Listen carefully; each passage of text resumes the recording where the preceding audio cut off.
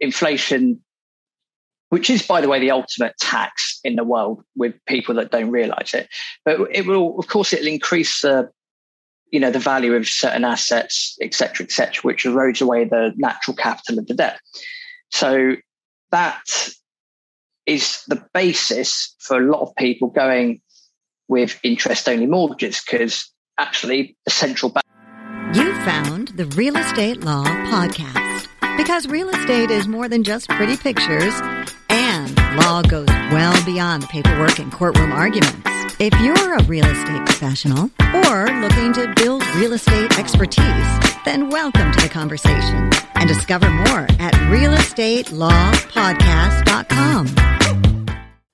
Welcome to another episode of the Real Estate Law Podcast. Thank you so much for listening. My name is Jason Muth, and we are here with an international guest this week, all the way from the UK. We're going to hear what's happening in the property and real estate scene in the United Kingdom. We are really eager to hear that because we have not had any guests on, Rory, from the United Kingdom just yet. We've had guests from Canada, so Rob will not be our first international guest, but I can't wait to hear how what we're seeing here in the United States is similar to what Rob is seeing in the UK. So let me welcome Rory, actually, our co-host, Rory from Next Home Titletown Real Estate and Urban Village Legal in Boston. Hi, Rory. Hey, Jason. I'm excited for this conversation, not only to broaden our scope geographically, but also investment strategies. I think Rob has an interesting story with the work that he's done in that space. So I'm happy to hear all of that too. So I'm looking forward to the conversation.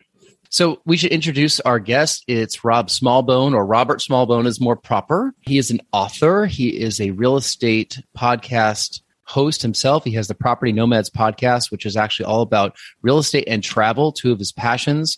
And he is an author. You could buy his books on Amazon. He just released a brand new book called Property FAQs, Answers to Frequently Asked Property Questions. I'm sure some of that pertains to the United States as well. He also has a couple other books on there, 50 No-Nonsense Ways to Increase Your Sales Today, and Buy to Let, How to Get Started. And because we are smart and international, we know that let means rent. Correct, Rory? Of course, yes. Rob, welcome to the podcast.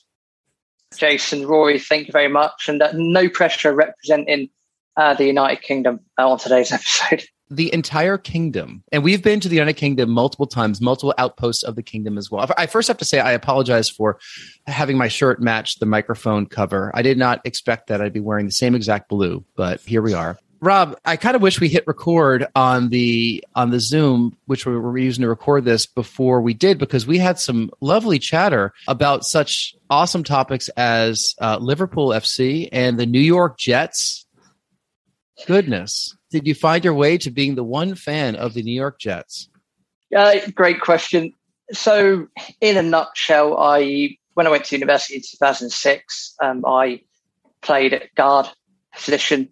I mean, our quality of university football is nothing in comparison to college football, of course. So completely different game as such. Played guard for a little bit. And as a result of that, every Sunday you go down the pub and watch Red Zone, as we do. And, people would sort of, who's your team? I had no idea. But New York was the first place I went to in the USA.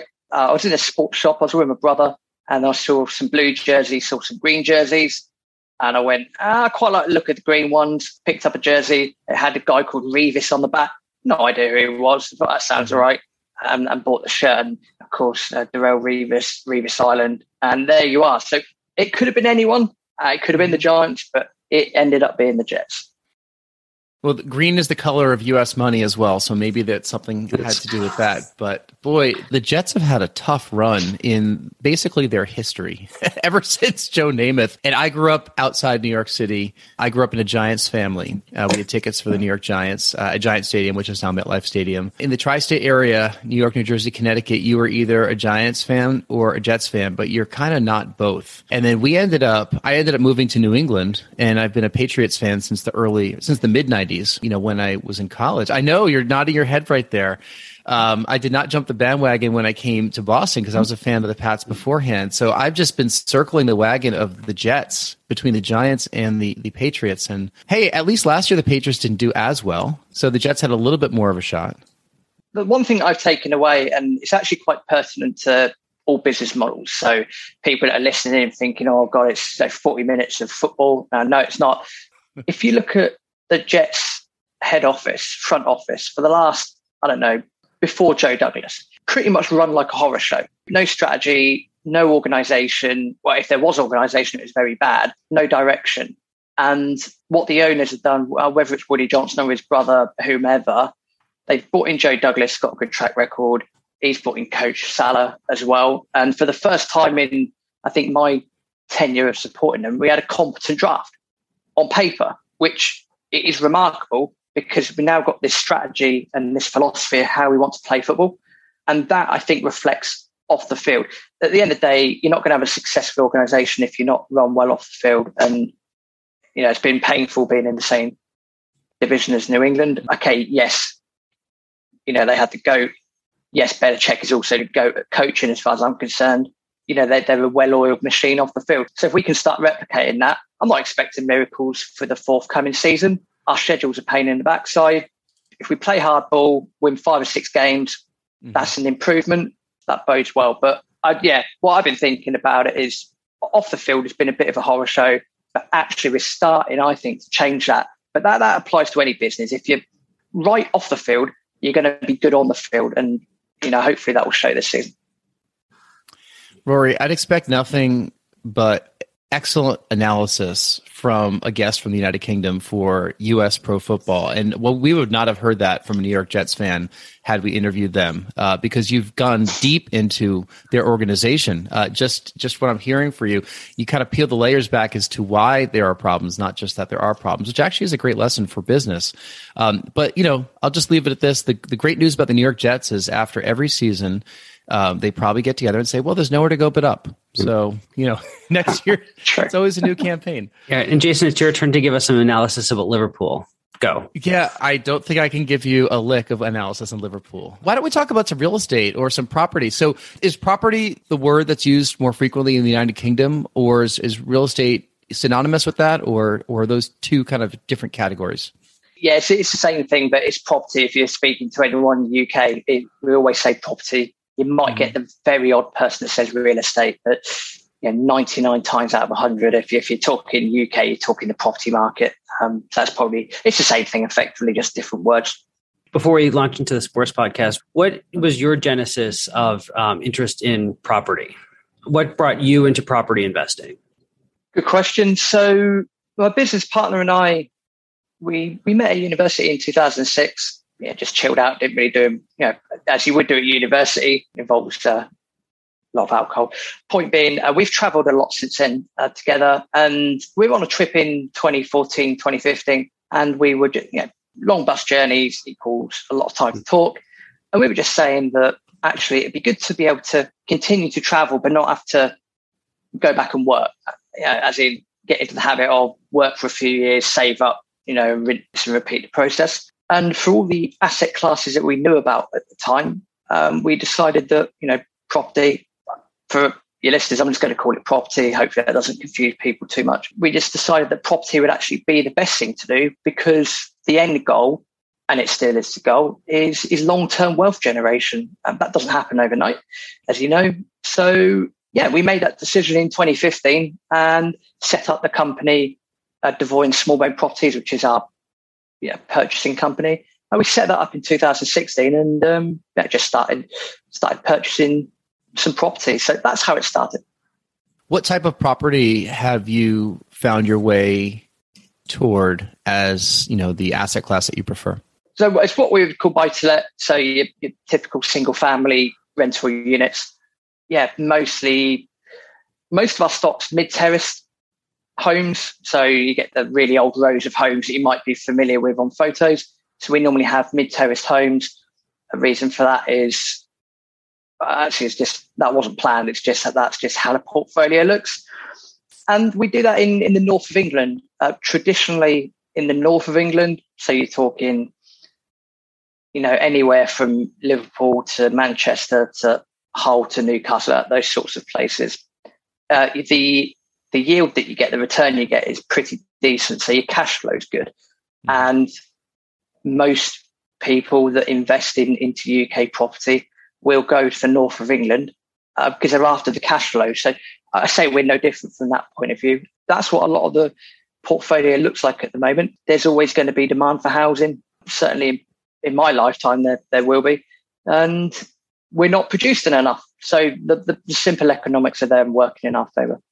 If you're based in Brighton and you're on the road traveling quite a bit, how do you manage all those properties that are, pretty far from you? We'll be right back. Every other real estate rental property deal analysis spreadsheet is wrong. The only spreadsheet that correctly analyzes your real estate deals taking into account reserves, true cash flow, including depreciation, and your true net equity on a property is the world's greatest real estate deal analysis spreadsheet from the Real Estate Financial Planner. Download a free copy today and finally start analyzing your rental properties correctly. Go to refp.info/free to download it today. So I will point out that I've only recently moved back to Brighton. I actually was living in Hull, Kingston upon Hull, for 4.5 years, which is where most of the portfolio was. Circumstances at the time allowed me to move. Rent's much cheaper up there, so I moved myself. Mm-hmm. And that was a good experience. In terms of management, lettings agents, I'm always a fan of, you can get, we call it landlords that manage themselves, and that's fine. There's nothing wrong with that. If that's what you want to do, that's fine. But the way that Aaron and I think about it, we're thinking of, when we're out and about on the road, and if we want to be, traveling, be location independent as such, you might as well invest in a lettings agent. They're professionals at what they do. They're very good at what they do, as long as you find the right one. And, they can get rid of a lot of hassle for you. And to us, it's well worth the investment. Did you ever start as your own letting agent or property manager, and then you passed it over to various ones in the cities and towns where you're investing? Or was your business model always to have a letting agent as part of your budget? The latter. It was always to have a lettings agent as part of the budget. We always say start with the end in mind, and try and keep things as simple as possible. It's not always the case, but if you can try and keep things as simple as possible and have that end goal, 9 times out of 10, it will all go smoothly. What are the typical fees in the UK for a letting agent? Are they 10, 15, 20% of rents, or how is that calculated? So it depends on the agent. I would say the average for what we do is 10%. Some agents will include VAT, value added tax, and that's at 20% at the moment. The agents that we use don't do that. So if someone's paying £500 in rent, then you can expect the management fee to be £50. Right. Rory, a lot of what Rob just mentioned sounds very similar to what we have here in the United States, where he's focusing on communities that generate cash flow.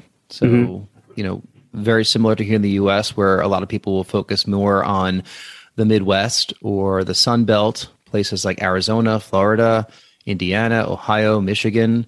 The coasts can be difficult to get cash flow in some situations, but it's not impossible. People here focus on having a rental property management company as part of their budget, and they should. Mm-hmm. I'm curious where they diverge. In fact, how UK strategy might diverge from the strategy in the US. Mortgages, how do you guys calculate mortgage interest and whatnot? Good question. This might sound quite lazy, but we always hand out as many tasks as we can to professional people. So, mortgage broker, for example, would deal with that. I can say is that when I say we start with the end in mind, we know that you guys know as well, and people listen to this, you're going to make your money when you buy. 9 times out of 10, you might, of course, add value and, increase the value of the property or the real estate. But normally you make your money when you buy. And if you're getting it at a good price or you've added enough value, again, our philosophy is we'll go on to interest-only mortgages. We're not interested in paying down the capital. Why? Because we're looking at a very, very, very long-term view. And I say, inflation, normally they like to do it at about 2%. Of course, at the time this comes out, it's nothing like that. But in regular economic times as such. So, inflation's going to erode away the cost of the natural debt. So it makes sense to have it on interest only. So, again, basic economics, in my opinion. And yeah, hopefully that answers the question. I don't think that the strategies would divulge in a different way. It really all comes down to fundamentals. So, if you're investing in an area, say, for example, in the Midwest, or I'll take any city, I'm just going to say Newcastle over here. This is the sort of thing we'd look for is where is the demand? Of course, you're going to have some areas that are going to be good and some areas that are going to be not so good. What are the fundamentals? Are there schools? Are there hospitals? What's transport like? What are people after? And you can do a lot of that homework on the phone. Ring in estate agents or realtors, I think you call them, ring lettings agents. You can do a lot of that on the phone, plus Google Maps as well. It will give you a good idea. So I don't think the fundamentals, of property are going to be there. I think no matter what, to an extent, depending on the legal system, it shouldn't matter what country you do it in, the fundamentals will be there. Of course, I understand with ideologies around the world that it's easier said than done, but we're talking US, UK, I'm going to say they're going to be very, very similar. And a lot of that's down to, going to be down to legal systems and bits and bobs like that. I do think it's fascinating to hear the similarities between both countries' property, real estate investing systems and strategy. I think that a lot of folks in the US might think that things are unique here, but everything you've said is, the same fundamentals that we look at when we make our own investments. Rory, a lot of your clients would probably listen to everything Rob just said and say, yep, that's exactly what we do, wouldn't they? Absolutely. It's, among states, among countries, as long as you're kind of speaking in the greater, capitalist world, the strategies are the same. The regional differences are largely the same. If you're looking for an area that generates cash flow versus appreciation, all that's among the same. You're just looking on the edges with, in some countries they have VAT. We don't have VAT, but those things are kind of on the edges. What the tax strategies and the deadlines are, that's all on the edges. But, I want to focus on something you said, and that is starting with kind of the end in mind in your business model, but kind of taking it up a level. The purpose you started with the end in mind, and that is you wanted to free up a lifestyle where you can travel a little bit more. You're not tied down. You're a bit freer. Can you talk a little bit about, that as a motivation for your property investing? Yeah, absolutely. So probably be able to speak on behalf of Aaron and myself here, because we've got very similar values, very similar end goals. And the idea is to be able to have a reliable stream of income or streams of income. Obviously, with books and whatnot, you get a little, a few dollars a month from them as well, which is nice. We always said the same thing. At some point, life is life. Things will happen. For example, my fiance is Mexican. We're going to get married next year, and that creates a whole new raft of experiences and challenges at the same time, which is great. I'm looking forward to it. But in terms of the travel, it's just that sense of freedom. To the best example I can give that, and again, I don't know what it's been like in the US, but in the summer over here, there's been a lot of issues with flights, with various companies. A lot of flights have been cancelled, short haul, like you name it. It's all been cancelled because of various BS that, the companies are given, et cetera, et cetera. Now, if I look at summer flying, a lot of it's going to be people that have been pent up for the last few years, that are desperate for a holiday. In our case, it's, I say in our case, from an English point of view, it's let's go off to Spain, let's go and get some sun, blah, blah, blah, blah, blah.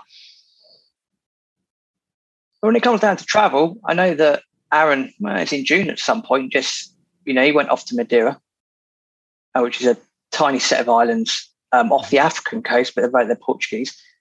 It was out of school time. No issues. He had no issues flying. I was in Mexico at the start of the year. I was there for 2 months. No issues at the airport because you're going in whatever time suits you. So it's just the tiny things like that can make a biggest difference.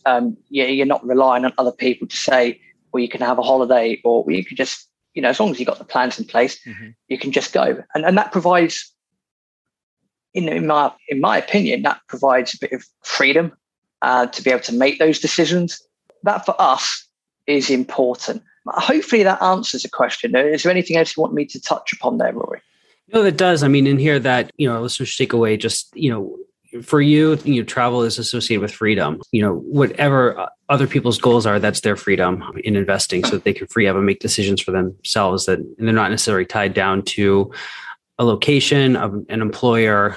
They have the freedom to go. And that's where these cash flowing property investments, I think, are wonderful for a large set of our audience. The travel issues that you have described are also happening here in the United States. I literally just read an article to Rory yesterday as we were driving. I have to read this to you right now. So it was our conversation about, it was a perspective from an airline, a flight attendant, about, some things that can be done with the summer travel crisis. Basically, the airlines, they had a lot of people that took early retirement. They laid a lot of people off a couple of years ago. They were not able to restaff accordingly, and the travel, the volume is higher than it was pre-pandemic. So a lot of the cancellations are because they don't have crews, and they're just offering people tons of money left and right to step off planes, because they're all full flights and everyone's nerves are at an 11 on a 1 to 10 scale. So yeah, it's a very different travel environment from back in the day when I used to be a consultant. I was on the road consistently traveling, and it was a lot more enjoyable. But to your point about time, if you don't have to worry too much about that because you're not stuck in a W-2 job that you don't like with your 2 weeks vacation, maybe 3 weeks that you get in the US. I know in Europe, vacation is a little bit more, it's given out a little more freely, I believe. People have longer periods of time off. But, if you have your time back because you're creating your own cash flow and your own schedule, that is the end game. And real estate and property just happens to be the way to get there. I do have a question related to something that you mentioned about 5 or 10 minutes ago that I want to ask about the book you just put out. You mentioned interest-only loans. Rory, we don't have much of that anymore in the US, right? Unless I'm totally missing something. We had it 10, 12 years ago, back when there was a latter part of the last decade or 2 decades ago. Some of those loan products are starting to reemerge, but the financial markets here were so skittish after the 2008, 2009 real estate meltdown, because they were putting out loans that completely unsustainable, and it brought down the economy in pretty quick order. So things like interest-only loans have been frowned upon, even among commercial investors. But with rates rising and the regulations easing a touch, those products are coming back, but they're still relatively rare. Even if you compare the US to Canada, they're relatively rare here. But Rob, are those common in the UK? I just want to sort of fire back before I answer that question. I also read an article about, I think it was Delta Airlines offering $10,000 for flights. If that was me, I'd have taken it and bought gold. I'd have been great. Thanks. See you later. I'll have a bit of that. Thank you. Just genius. Similar things here though with British Airways. It's the same thing. Yeah, I'd say interest-only mortgage rates, it normally sparks a lot of debate over here because you've got two ways of looking at it. You've got the point that I mentioned earlier on that, inflation, which is, by the way, the ultimate tax in the world with people that don't realize it. But it'll increase the value of certain assets, et cetera, which erodes away the natural capital of the debt. So that is the basis for a lot of people going with interest-only mortgages, because actually the central banks, the governments, they're all going to do it for you, even if you don't realize it at the time. Then you've got the more traditional mortgages, which we would call capital and repayment, or is it repayment interest, whatever they're called, is where you pay, obviously, you start paying the capital back as well as a bit of the interest. And after, 30 years or whatever it is, that there is no, debt on that property as such. Difference between the two is that if you go with the capital and repayment mortgage, the amount that you pay on the mortgage per month is normally a lot higher than the interest only. So if you're getting into property for a cash flow point of view, you could easily erode that cash flow straight away, which defeats the object. But some investors that I know prefer to do that because in 20, 30 years' time, they don't want the hassle of dealing with mortgage companies. And, there have been sometimes in the last few, not just few years, I've said the same to Aaron, when part of me knows it doesn't make the most financial sense, but I'd love to be able to pay off all the mortgage companies. If I never have to speak to a mortgage company again, my life would be a lot easier. It seems, I don't know what it's like over there, but it always seems they're just making up rules as they go along. We had one, I won't name names, we had one the other day, refinancing a property over here. And we had one the other day, and they looked at our gearing. They looked at our gearing on our portfolio, and they got the numbers wrong. And you're the bank. It's scary if you ask me. But they're the main differences. And it depends who you speak to. It depends. Again, it depends what's the end goal. if you want to, in 30 years' time, have a bunch of property that's got no mortgage debt, anything like that, then you'll want to pay it off. If you're not too fussed about that because you have a grasp of the economics in the long term, you're probably going to go with interest only. Yeah.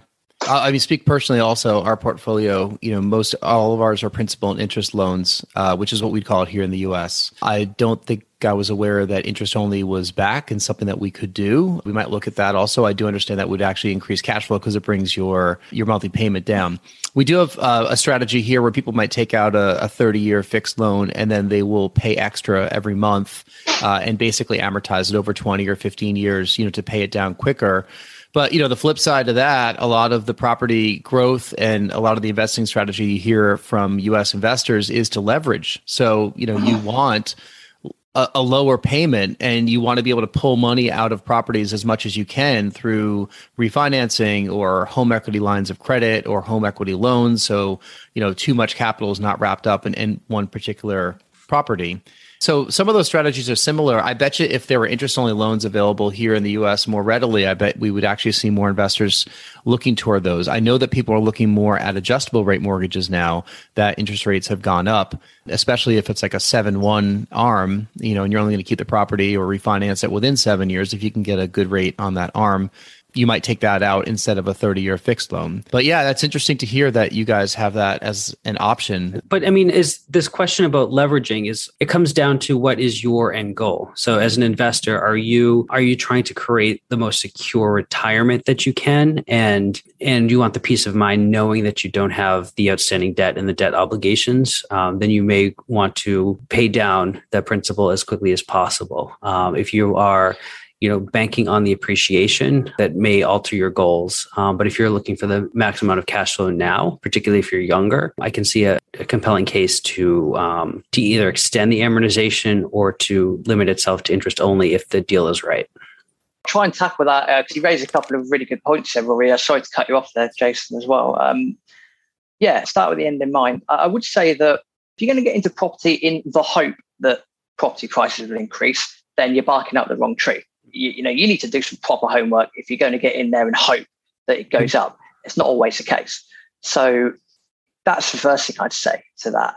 Secondly, if you look at the history of house buying, again, certainly in this country, probably, I guess, around most of the world, because of the fact that inflation's been around for a very, very, very, very long time, the actual asset prices have been steadily, in general, increasing. Of course, it can go up and down, so let's not put anyone under any disillusions.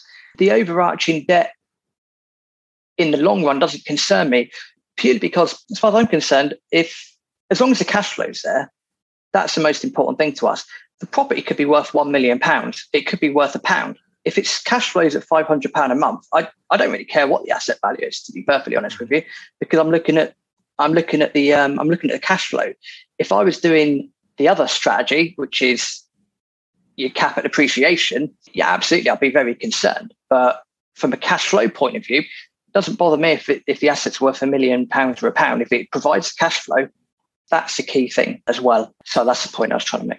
Kind of push back just with our portfolio in a sense where the capital appreciation has really mattered for properties. We have no intention of selling because they do generate cash flow over time. But that added capital appreciation has unlocked extra equity, which we can in turn tap to turn around as down payments for more property. And it creates more leveraged opportunities for us to grow our portfolio from there. So in a lot of those cases, in the past few years, a lot of that appreciation is false in the sense that it's just the effect of inflation, but that capital appreciation has unlocked opportunities for us to leverage things quite a bit more. Yeah, congratulations on that. I think the point I was trying to make, if you go into investing into property and you're doing it in the hope that it goes up, then you've got to reconsider why you're doing it. Don't ever base an investment decision on hope. I think that was the point I was trying to make. You guys have got a great example there of how the increase in your portfolio has led to more opportunities, which is obviously great, and it's part of the joys of property investing. Can see that agree completely with that point. That parking money and enduring cash flow losses or just breaking even cash flow wise in the hopes that something's going to appreciation is a dangerous proposition. It's almost a gamble. And to your point, Rob, hope is not a strategy, is it? We've heard that lots of times. Let's talk about your book that you just published a few months ago, Property FAQs, Answers to Frequently Asked Property Questions. I know that financing is one of those FAQs. What are some other questions that you have fielded over the past couple of years or months of your speaking on your podcast and talking to people that are interested in real estate investing?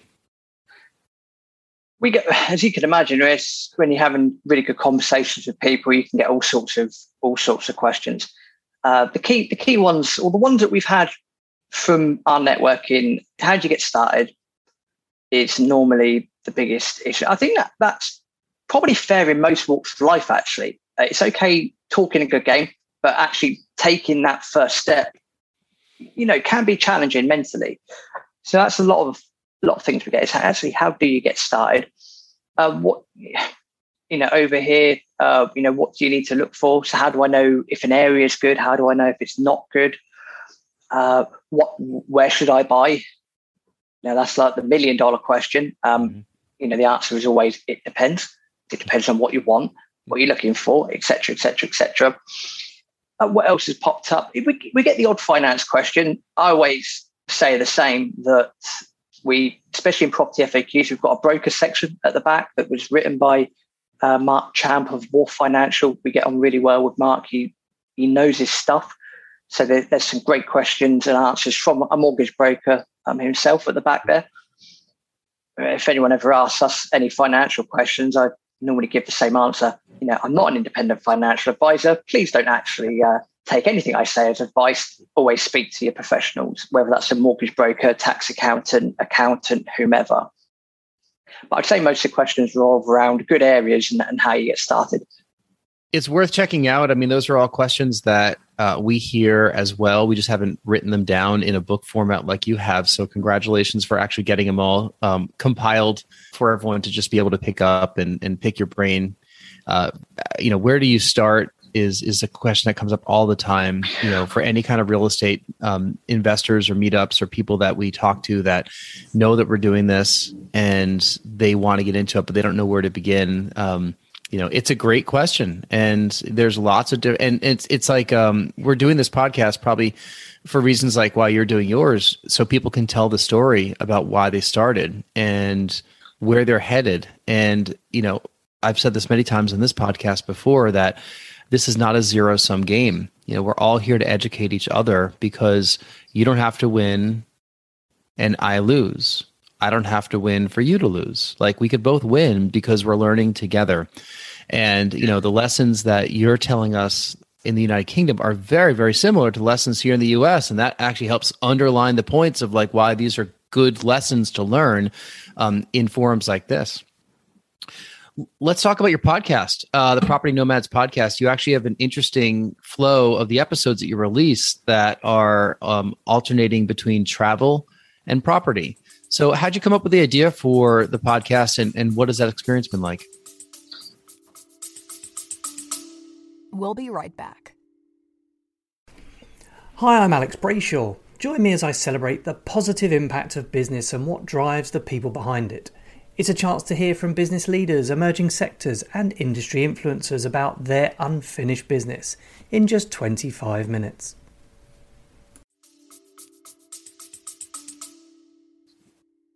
Podcasting's been good fun, as you guys can attest to. Really good. Definitely got a lot of lessons out of it.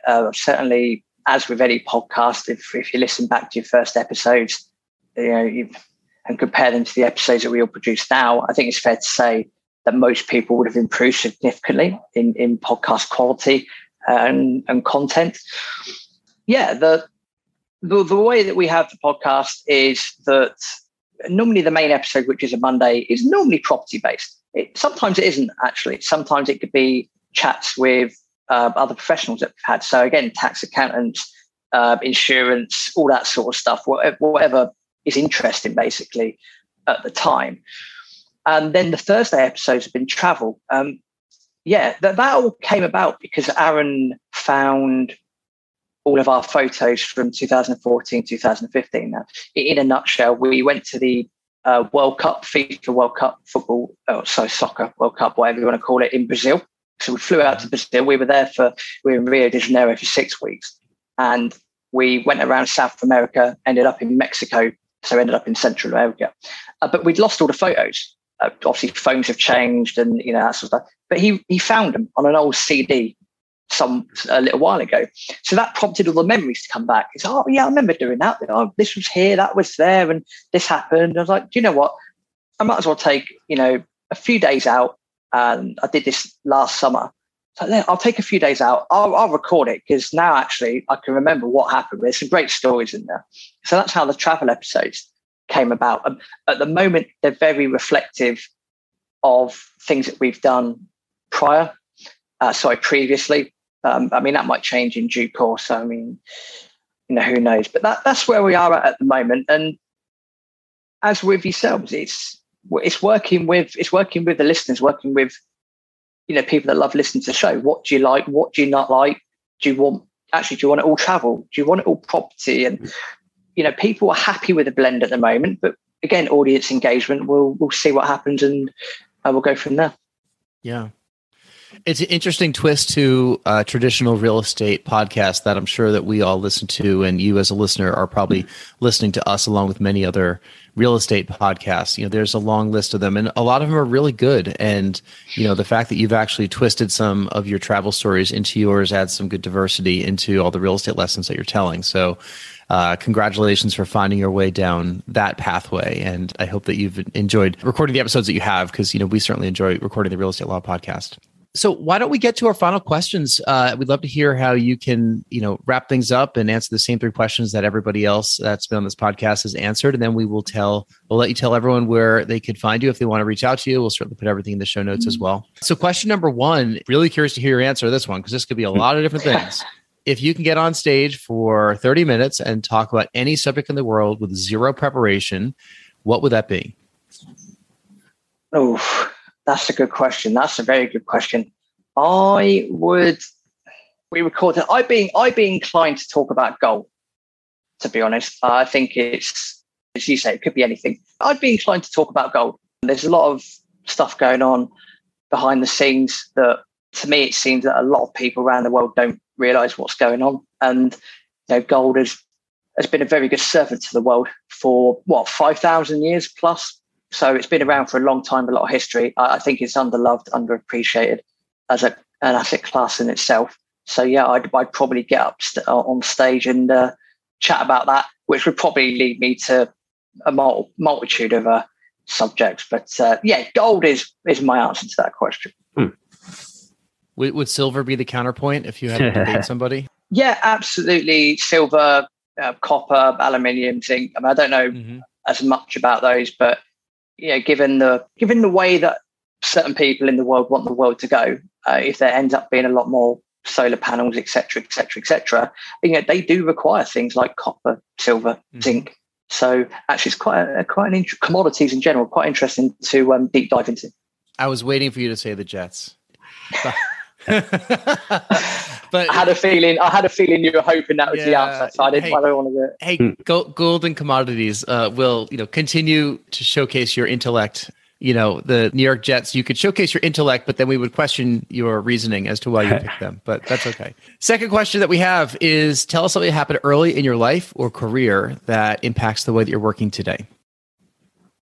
If I think about our early properties, so in terms of, we made a lot of mistakes on the first couple of properties in terms of refurbishments and a couple of external things like low valuations and things like that. And I think that those incidents helped to build up a lot more mental resolve and actually help us to understand that, anything can happen. If someone has a bad day at the office and they're outvaluing a home, that can have some serious consequences. So I think that and refurbing, we learned a lot from the first couple of properties. That's put us in good stead for future purchases.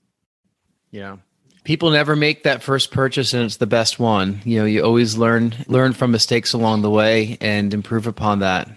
So one thing we said, we have short-term rentals, which we've talked about a lot in this podcast. And we encourage people for that first year to just kind of break even and just get your systems in place. Like don't expect to make a ton that first year. Don't lose your shirt either, but build your systems and then move from there. And then a couple of years later, you're going to look back at that first year and say, I'm really glad that I, didn't set a massively high expectation or goal, because, then you'll get disappointed. I mean, cover your costs, get your systems in place, and start making some money.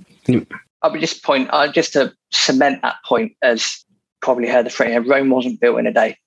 Mm-hmm. These things take time. Property is not necessarily a get rich quick.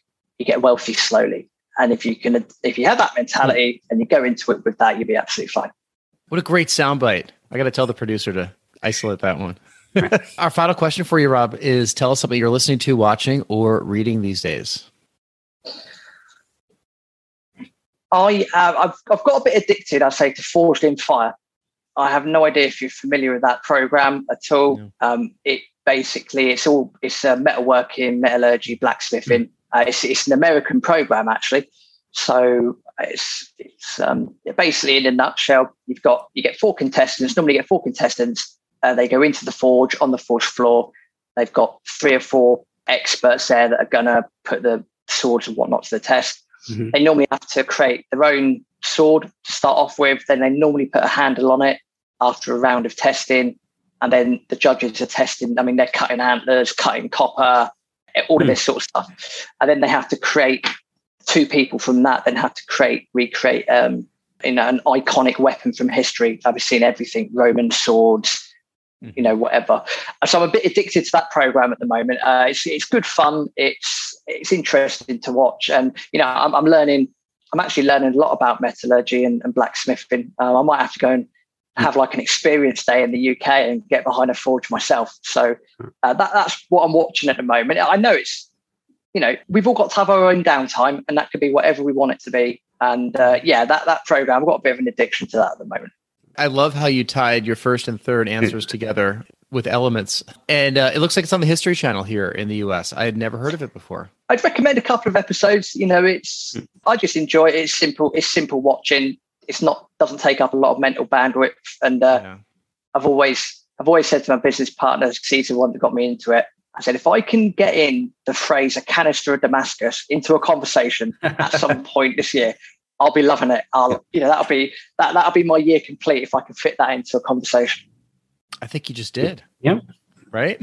Rob, tell us, where can people find you if they'd like to learn more about you, listen to your podcast, find your books? What's the best way to get a hold of you?